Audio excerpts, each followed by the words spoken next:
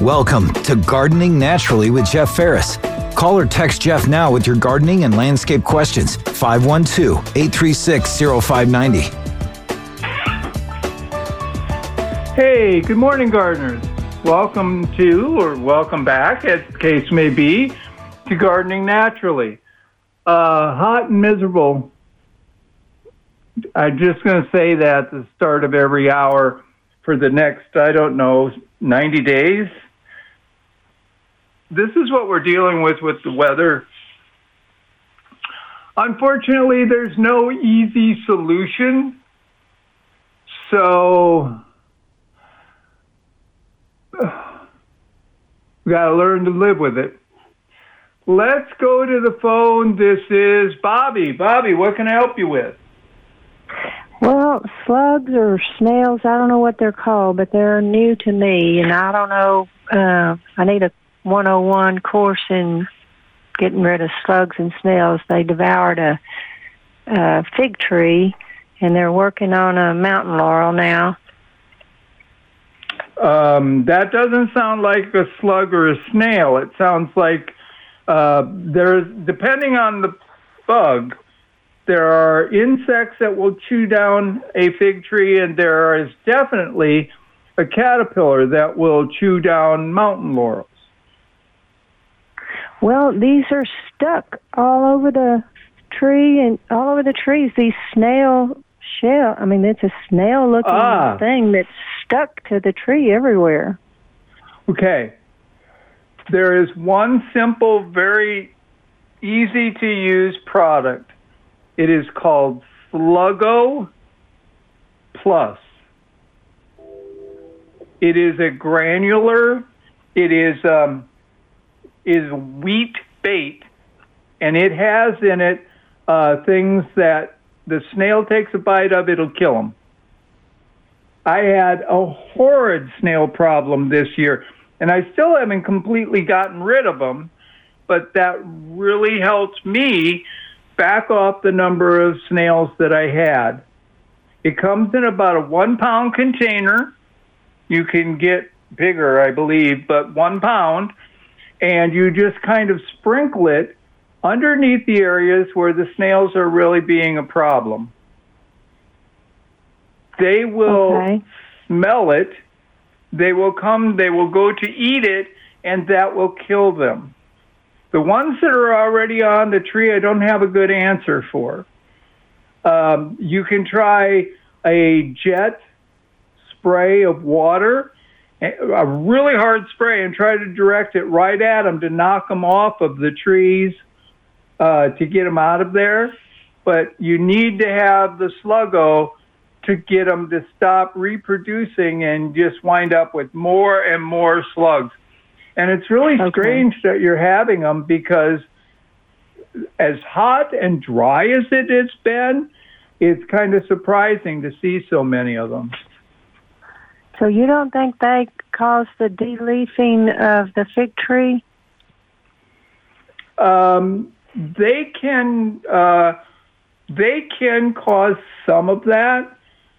The dryness that we're in, you can see if you haven't watered your fig, you shouldn't really, if it's a well-established plant. But if you haven't been providing it water, that's also a reason to see leaves start falling off. Well, this happened over a month ago, so before it got extra dry. It is an established fig. Half the fig tree is still vibrant, and half of it is dead. That would not be. Yeah. You can do one or two things here. Address the snails. Get the Sluggo, do that. The half of the fig tree that doesn't look good, you can wait till cooler weather to see if it puts on any new growth at all. If it doesn't, you can wait till fall and trim back all of those branches to encourage it to put on new growth. Okay. I will try that.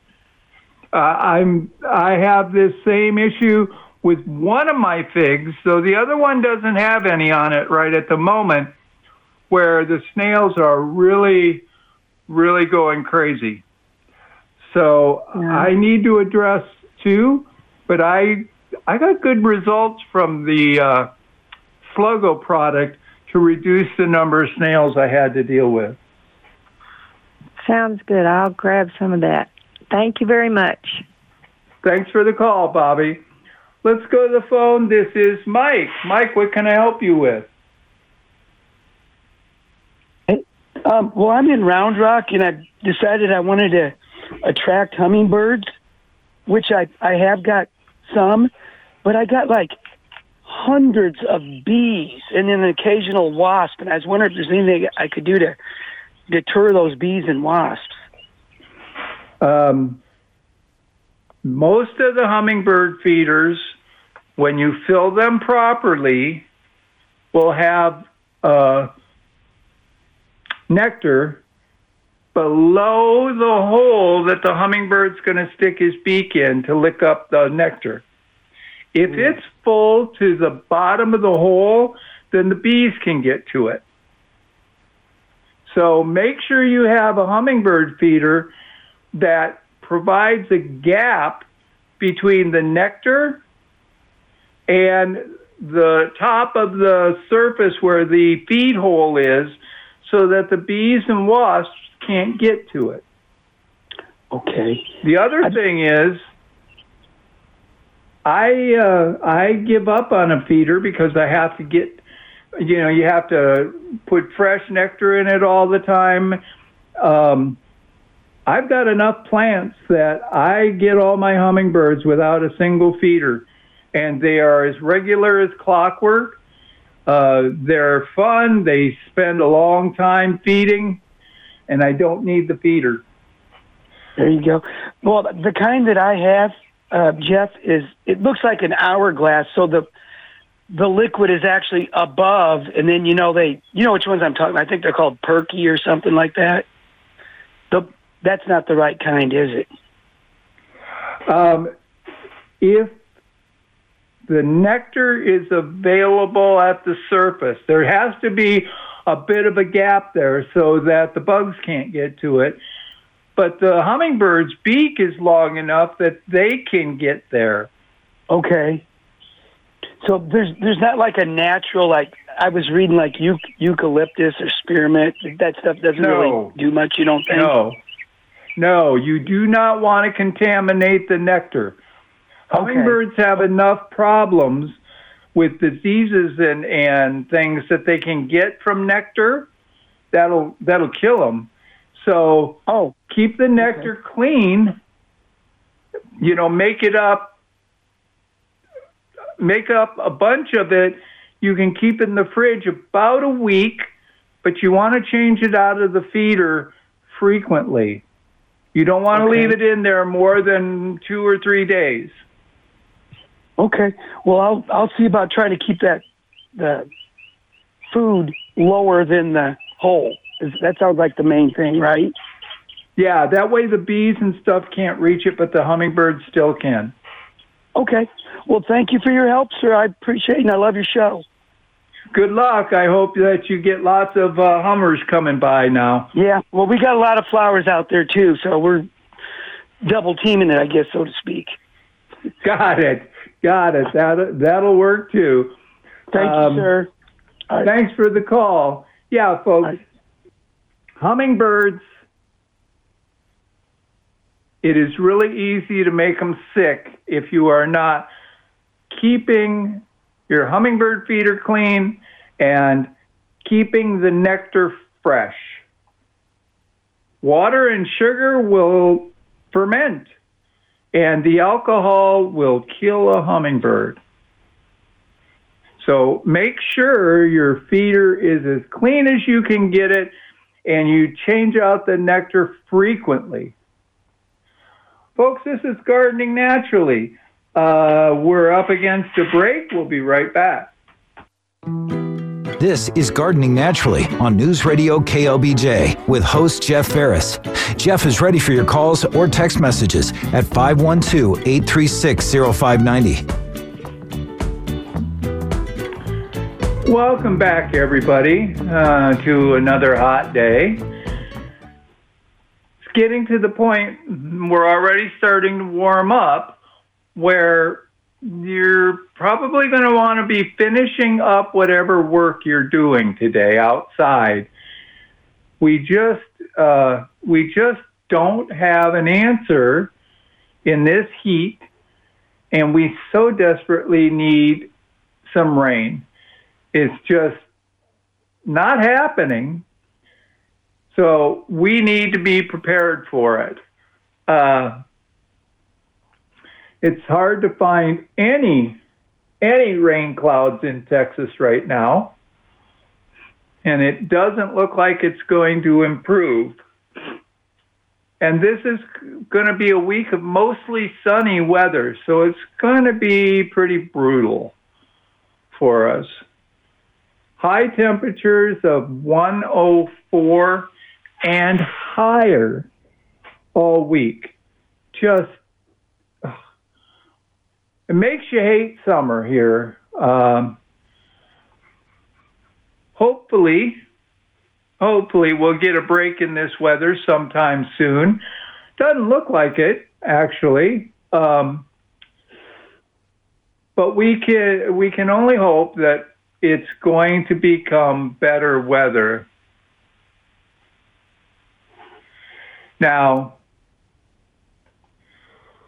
in the heat, you're going to find some of your plants are really taking a breaking. Those of you gardening in containers, you can help out your plants to make sure they're not in a dark colored pot, because that pot will absorb that heat and the soil that your plant is in will skyrocket. It will really raise the temperatures, and they won't be good for the plants that you have. Try to keep them in a lighter colored pot. Try to use a lighter colored pot. Now, I've got a couple of plants that I purchased at a nursery. And like most of my gardening friends, we probably have more plants waiting to go into the ground than we have in the ground. So what I did is you take your nursery pot, which tends to be black plastic, and you put it inside a bigger pot. Cashbow is the French term for it, I believe. But that way, I can still use the nursery pot, but it's not exposed to that sun to make it super hot. It's also a lazy way to get around going, I need to do something with this plant, but I don't want to right now. So you can do this to get it to look decent and still grow, and to avoid the heat effect that you get from the container being dark colored. That's usually detrimental to the plant unless you have like a very thick clay. That's something that can resist the transfer of the heat from the sun. But you still get warmer. You want light-colored pots in this kind of weather to be able to keep them as cool as possible. During 2011, we had, 90 consecutive days of 100-degree weather. I hope we are not going to break that record.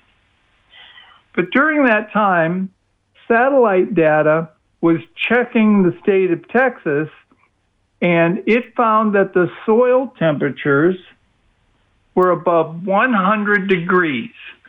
Now, when it's 100 degrees out, if it was 80 today, tomorrow warms up and it goes to 100 degrees, the soil doesn't heat up that fast. But when you have those kind of temperatures and that bright sun for many days in a row, guess what? That soil gets warmer and warmer and warmer. And at 100 degrees, it's bad enough. We didn't have any rain. So plants were already struggling for water. And then they were growing in a soil that was super, super hot. It was terrible for us. That can happen again. To help with the heat, your gardening containers should be a lighter color or fairly thick clay, or the even the plastic ones will transfer heat. You should look at being able to put the plants in places where they get afternoon shade. That will help a great deal for them to grow in this kind of weather. For your plants in the ground, mulch is the answer. A good thick layer of mulch acts as a blanket.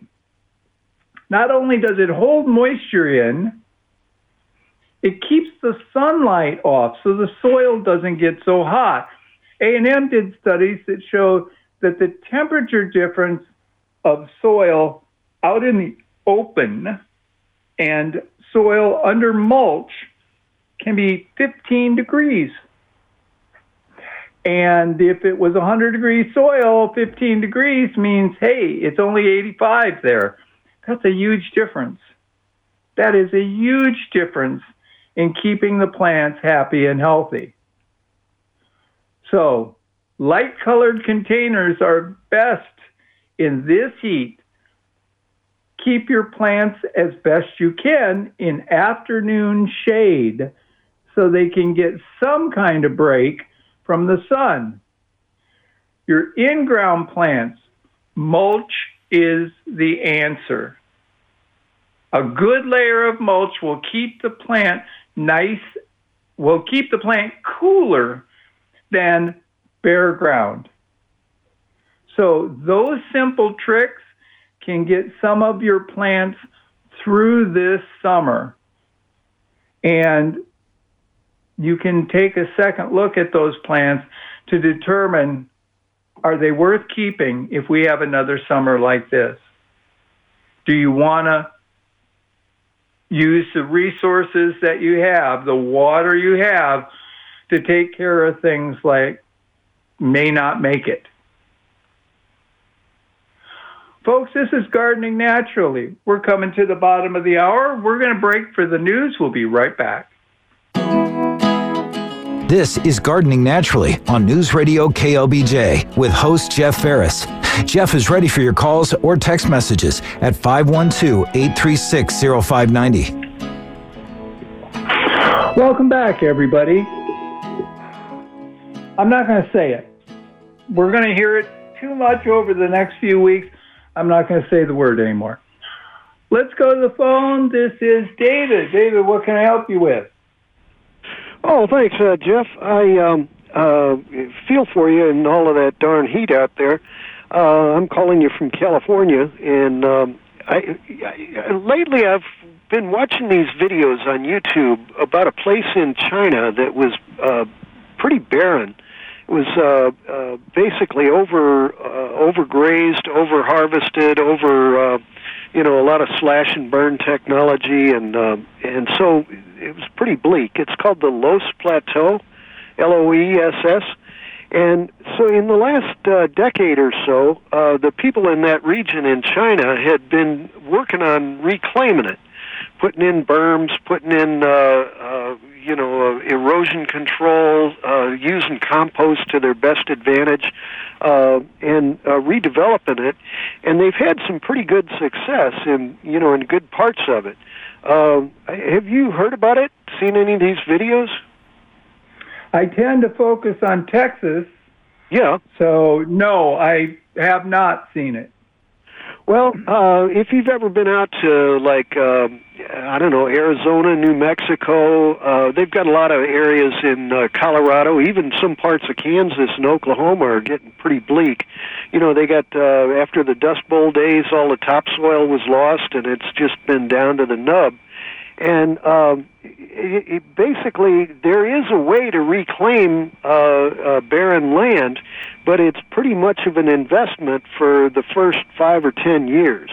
You know, you really got to go out of your way to save every piece of compost and put it in the most efficient way, so that you can get little oases going and different things like that.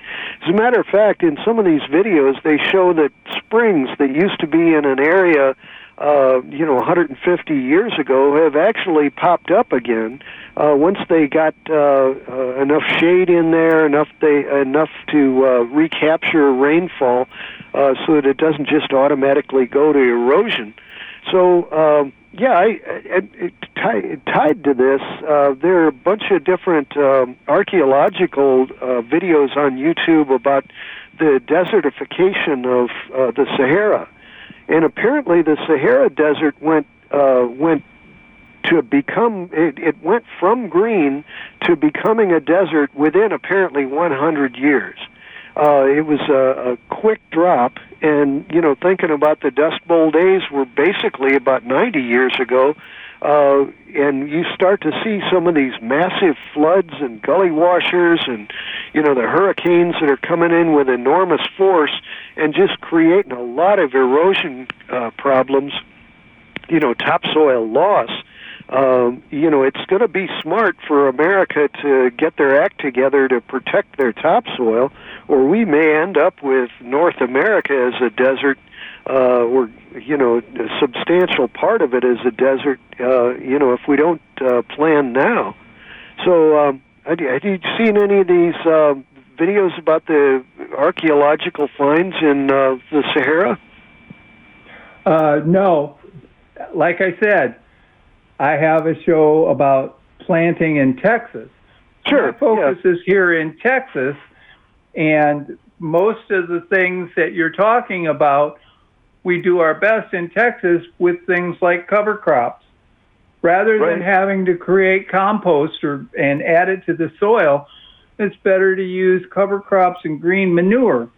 That adds organic matter much faster, and it collects nitrogen faster than compost ever could.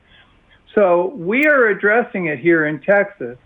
As a matter of fact, Texas, Central Texas, because of the amount of rain we would normally get versus the amount that's run off or evaporated, Central Texas is being desertified.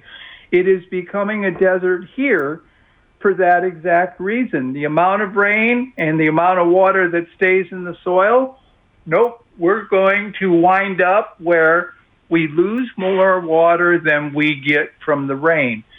And one of the best ways to do that is like putting in the cover crops, which correct the soil problems so they will hold the water. Sure. Yeah, well, that's we're seeing that in our Central Valley, and I think they say Bakersfield is now 11 feet deeper than it was 100 years ago.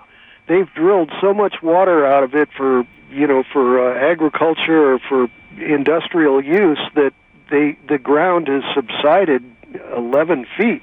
And I think that's probably true over there in Galveston, too. If I understand right, they're approximately 10 feet lower than they were 100 years ago. And, draining the aquifer instead of, living on rainwater, the ability to buy and sell water and send it, 100 miles away, or nowadays they're bottling the aquifer water, and they're causing the same kind of subsidence problems by doing it. So it's just thinking in terms of this heat spell and what could be done to think ahead of time, what could be done to remediate. I've always wondered if there wasn't a way to capture, like if you knew that there were going to be some gully washers coming, is there a way that you could, and you had a fair amount of land, you put in some berms or whatever to capture that topsoil as it's getting run away? doing things with netting or with local brush, allowing a lot of brush to land there. I saw a post the other day talking about the old original kind of hemp used to be just tenacious as crazy. They used to call it a weed, that you couldn't get rid of it, and it was great for erosion. You'd have that along a hillside, along a cliffside. You wouldn't have so much topsoil loss on the hillsides. And when they made hemp illegal 100 years ago, they basically were speeding up the erosion process. And so by legalizing it again, not only can, tens of thousands of products be created with hemp, but the erosion control aspect of it comes back into the fore. And in fact, I'm from Missouri originally, and up there back in the 1970s, Richard Nixon was trying to outlaw the hemp, and the Department of Natural Resources up there, I think it was Fish and Game as well, they didn't want to do it because the hunters, hunting ducks, ducks loved that hemp seed, and they had plenty of places to hide down in the weeds, and by federal eradication claim, or a claim on the state that they had to outlaw a plant, they basically were creating much more erosion and losing their duck population. So the hunters were going to lose in the long run, and they were refusing Richard Nixon. And it only came in later that they did the eradication because they were going to lose some highway funding if they didn't. And so it's been the outlawing of cannabis and hemp not only ruined the economy, but it also is ruining the topsoil. Well, one of the things that you have to understand, David, the soil profile is not homogeneous across the United States. Oh, I know that, yeah. We have almost no topsoil here in Texas. Unless you go to the southeast side of Texas in the gumbo, we don't really have any topsoil here. It's all terrible material that we don't want. And the only way we're going to recover it is to grow it back out. And that's where the cover crops will come in. But right now, that's the only solution we really have to try to improve our environment. Sure. David, I'm coming to the bottom of the hour, to a break. Thanks for the call. Roger, Nathan, I see you there. If you can hang on, I'll catch you on the other side. Well, appreciate it. Take care. This is Gardening Naturally on News Radio KLBJ with host Jeff Ferris. Jeff is ready for your calls or text messages at 512-836-0590. Hey, welcome back, everybody. Let's go to the phone. This is Roger. What can I help you with, Roger? Good morning, Jeff. Yeah, I heard you talking about pots and the heat, how it damages your plants on black pots. I have some fairly large nursery pots. They're not in use at this time, but I would like to be using them. Is there a type of paint I should use for them? And I got some clay pots. Should I also paint them or just leave them natural? The clay pots are less likely to build up that kind of heat. The plastic nursery pots will get quite warm. Yeah, you can, if you can brush them off, wash them off, whatever, so that they don't have a lot of dirt on them, you can use almost any can of spray paint you want. They should stick to the plastic for a while. You're only going to do this. You're not going to make it a permanent pot, probably. So you just need to get a coat of paint on it of some kind. I have had people wrap them with foil. I think that's kind of excessive, but that will help save the heat a little bit too. But yeah, you can get most spray paints will stick to the plastic just fine, and that'll help save the temperature of the pot. Well, I've seen people use metal troughs for planters. Is that advisable? Yeah, you can. They don't build up the heat the same way. That galvanized material sort of reflects it, is not going to get as hot. If that metal trough, if somebody had painted it jet black, yeah, it would get warm too. But part of it is, how big is it? If it's really large, like a trough, it won't build up as much heat as a smaller container, like, a 2-gallon nursery pot full of soil and jet black. So if you can get some paint on it, you'll help keep them cool. If you can cover them with, I don't know, wrap them with paper, that will help keep the sun off of the plastics and keep the temperatures down. So however you can approach that, you can still use them. Sounds good to me. I thank you for the information, Jeff. Thanks for the call. The next, let's look, and Nathan, what do you got? Hey, Jeff, thanks for taking my call. I had texted you a couple pictures of a citrus, a little Satsuma orange that I've got, and it was in that little half barrel. It's I transplanted it back in like January or February, and because it was in too small of a pot. And when I did that, I used like a citrus bag citrus soil that I was supposedly specially formulated for citrus in it. And I did put in like some, I guess it was one of those natural fertilizers y'all recommend. I think kind of like chicken manure or something like that in with it when I did that. But since then I haven't fertilized it at all. But I do water almost every other day, and I wondered if maybe I was watering too much. But I wondered if in that picture you'll see it's on the south-facing side, surrounded by kind of like white rock in my garage, if it's just getting fried there maybe, or I don't know what. So citrus can handle full sun, even Texas full sun. If you were to go down to the valley where they grow our grapefruits and things like that, they're out in blazing sun all day long. Citrus can handle that. You shouldn't have to water it every other day. You are probably giving it too much water. Water so that you get, you feel moisture 4 inches deep in that container. Okay. You don't have to water again until you stick your hand in there and you don't feel water 4 inches deep. It doesn't have to be a muck, but it has to be damp. So you may be watering too much. Back off to maybe once a week. And citrus are notoriously greedy.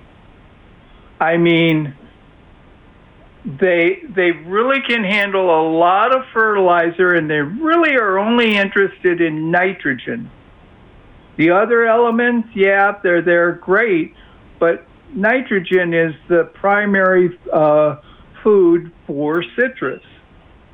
So, cottonseed meal, the fish emulsions, those are great citrus fertilizers. But I'm not kidding when I say they're greedy. They may need as much as a monthly feeding of fertilizer. Yeah, they really, really can eat it up. And it never hurts to give them some seaweed solution in the water. Okay. Yeah, I'll try doing that. I'll fertilize and water less. Yeah. Okay. It should produce for you, too. I have one in a probably 20-gallon container. Maybe it's more than that. And it is more than 10 years old, maybe 15. And it produces blood oranges for me, and they're quite good.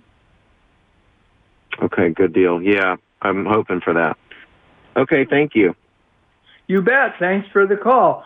Yeah, folks, citrus is a high feeder, but citrus doesn't want wet feet. There's a fungus that can kill it. if its roots are constantly wet. So make sure you're getting it a wet to dry cycle as you water it, even in this kind of heat. Folks, this has been Gardening Naturally.